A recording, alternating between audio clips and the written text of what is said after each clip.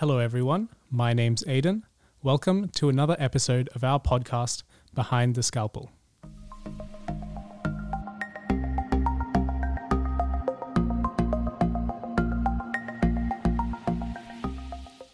In today's episode, we'll be discussing some interesting and novel biochemical technologies, as well as what life is like as an intern with an interest in surgery.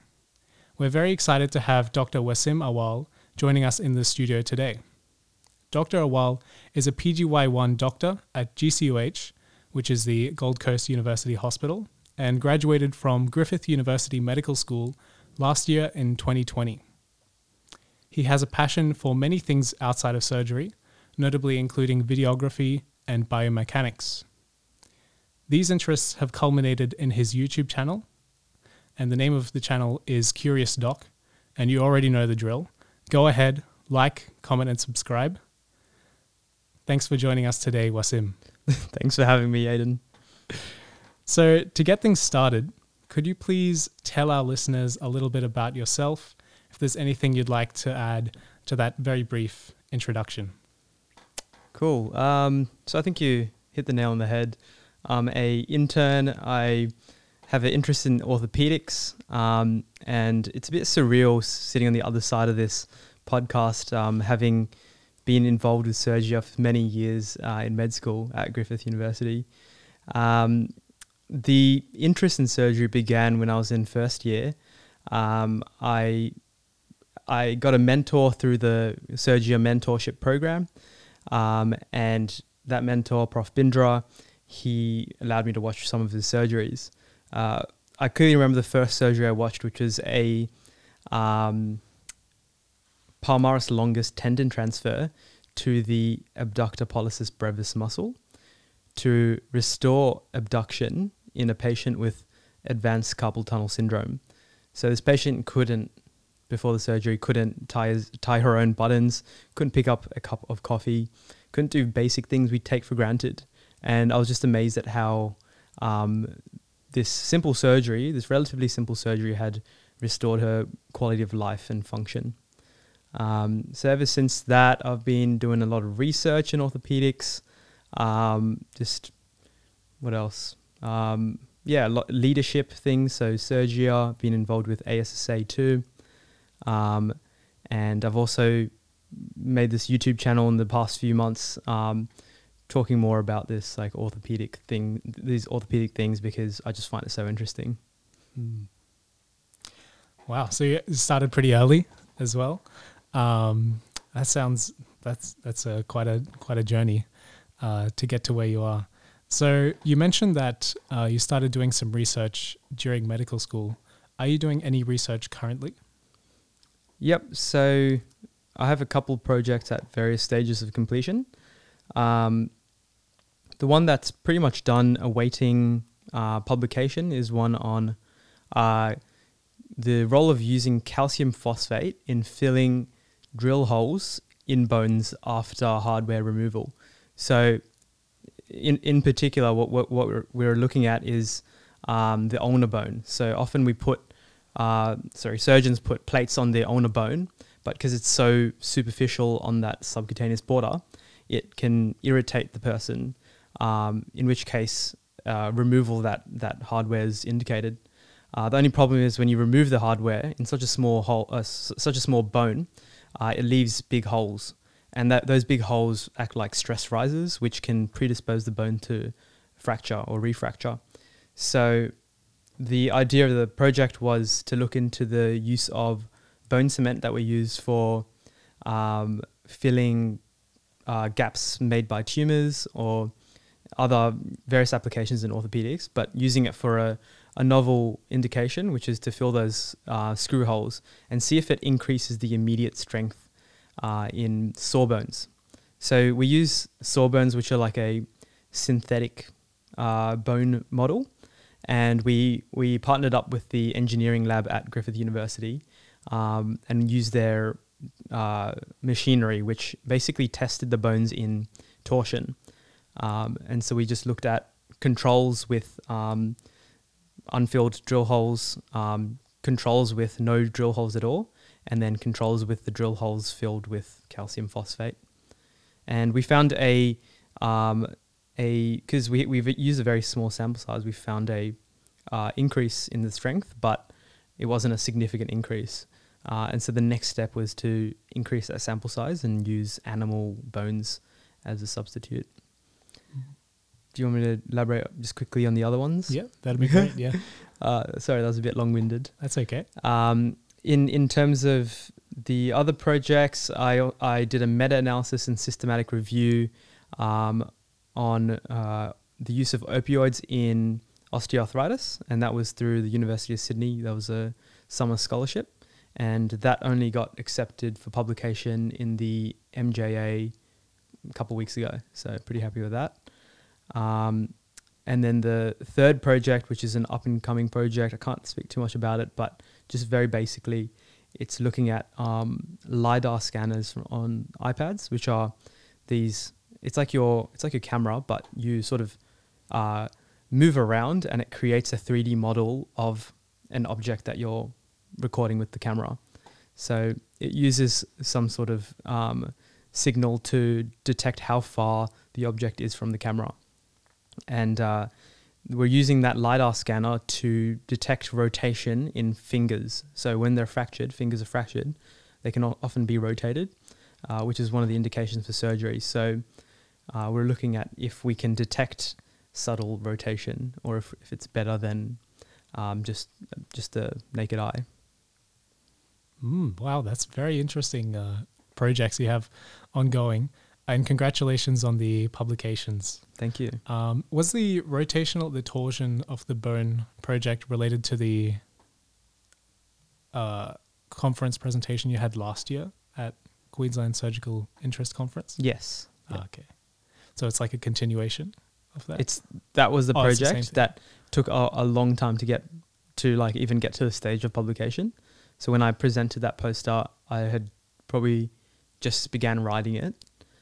And now we're in the publication stage. So, I mean, that just gives you an idea how long it takes to get these projects done from start to finish.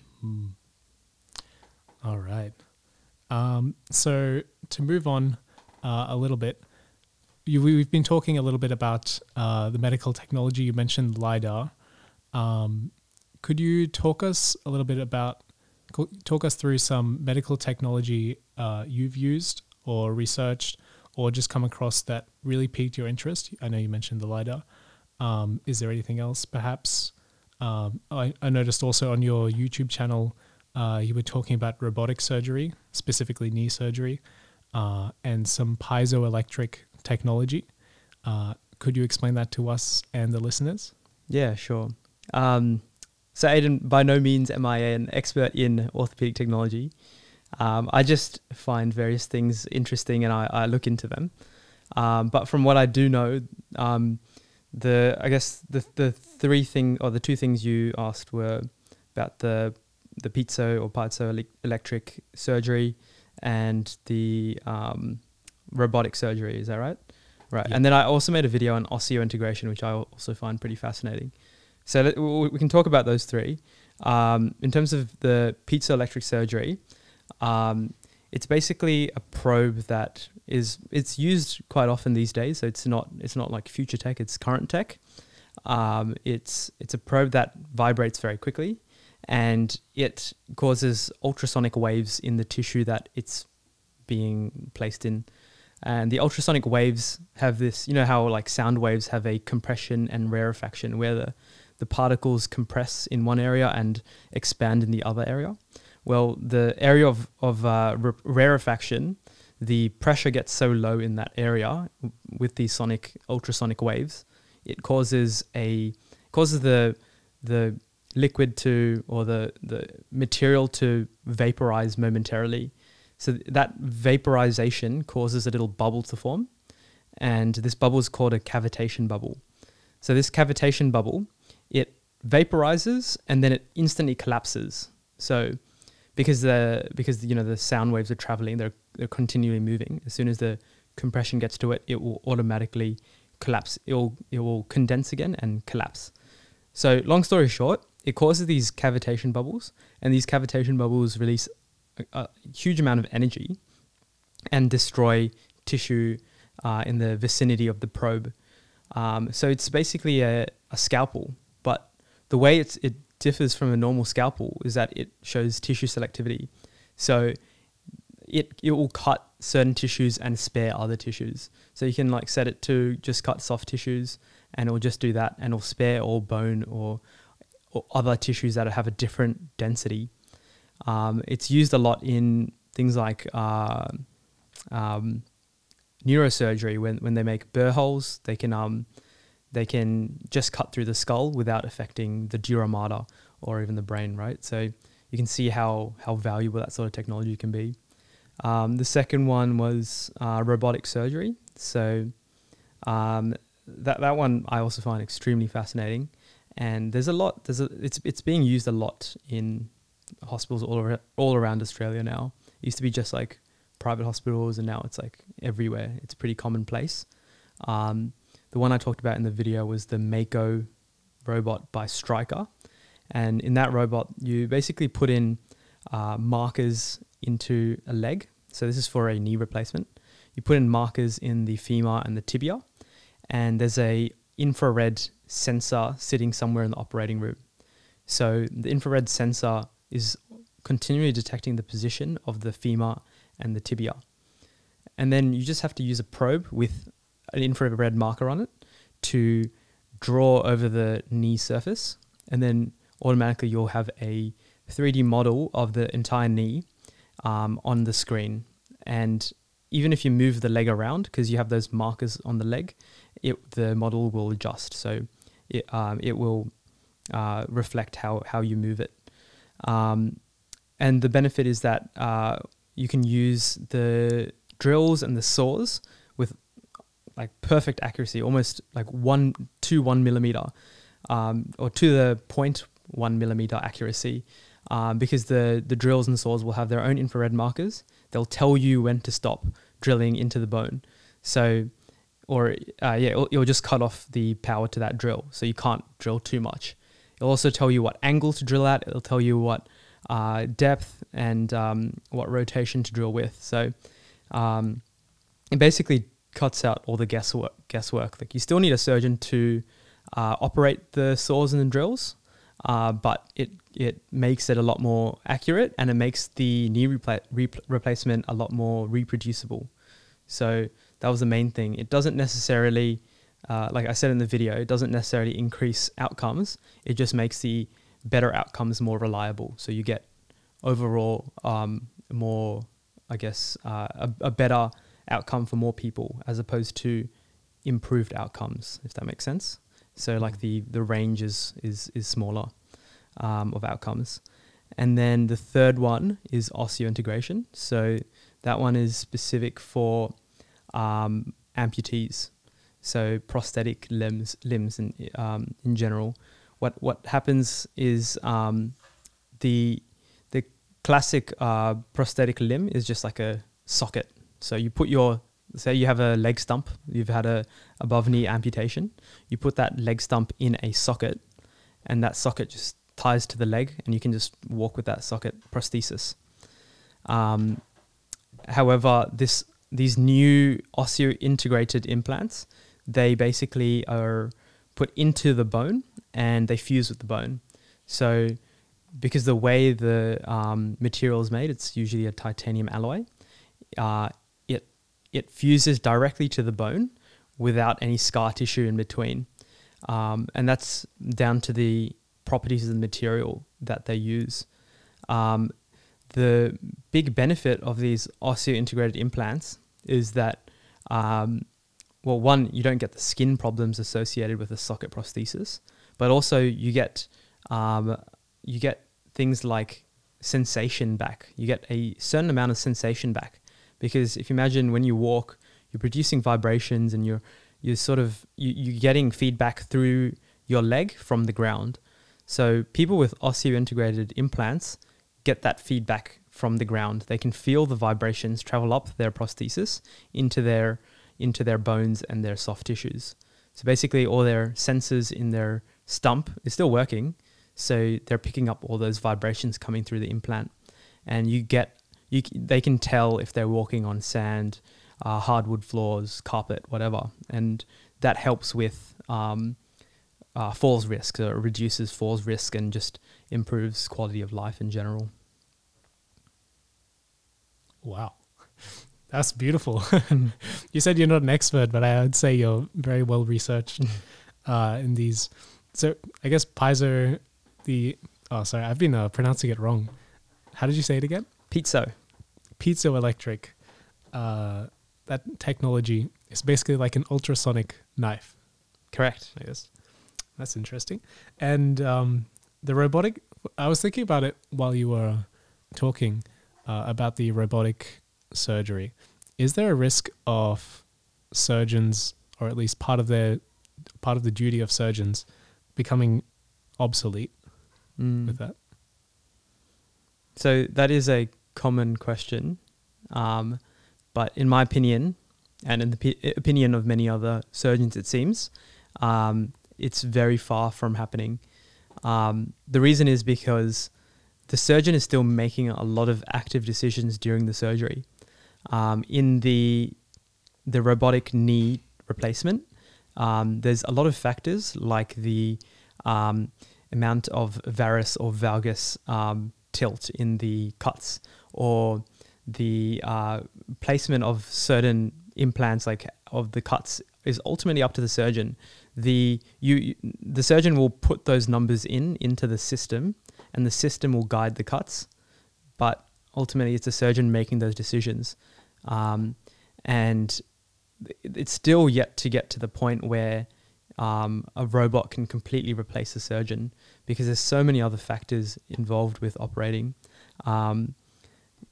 like, just even exposing the patient, opening it up, and then navigating all the soft tissues. A robot isn't great at. You need cameras that identify a nerve, that will identify a blood vessel, that will make sure it doesn't hit those things to a very high degree of accuracy before it replaces the surgeon. All the robot here is doing is telling you what angle to cut and where the bone stops, basically. So, it knows where the joint is in space, right? So it knows where to start and where to stop the cut. But then it can't tell you how to get there, or it can't tell you which angle is best for this patient, or what sort of limb lengths they're aiming for, that sort of thing, right? That's all surgeon discretion.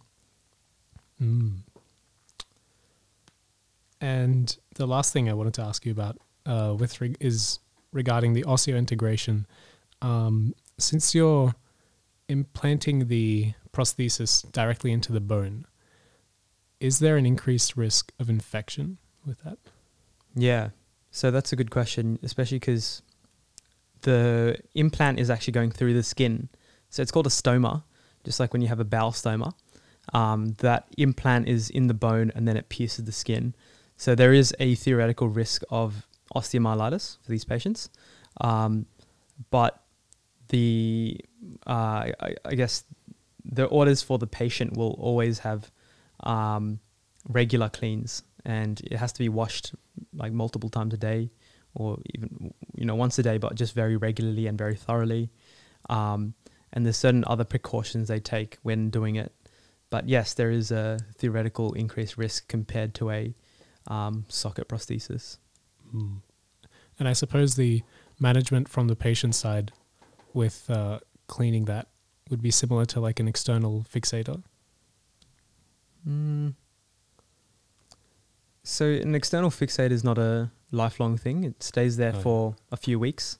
So the pins, they're regularly dressed and they're regularly washed, but I guess it's not as big of a risk when it's only there for a few weeks. And if the indication for external fixation is it's an open fracture, then often they're on antibiotic prophylaxis, whereas a patient with an osseointegrated implant is not going to be on lifelong antibiotics. That makes sense. We had a really great chat with Wasim, so our conversation will be split over several episodes. If you've enjoyed this part so far, please continue on to our next episode to hear more. Thank you for listening to another episode of Behind the Scalpel. If you want more episodes, search for Behind the Scalpel on Spotify, Apple Music, or wherever you get your podcasts.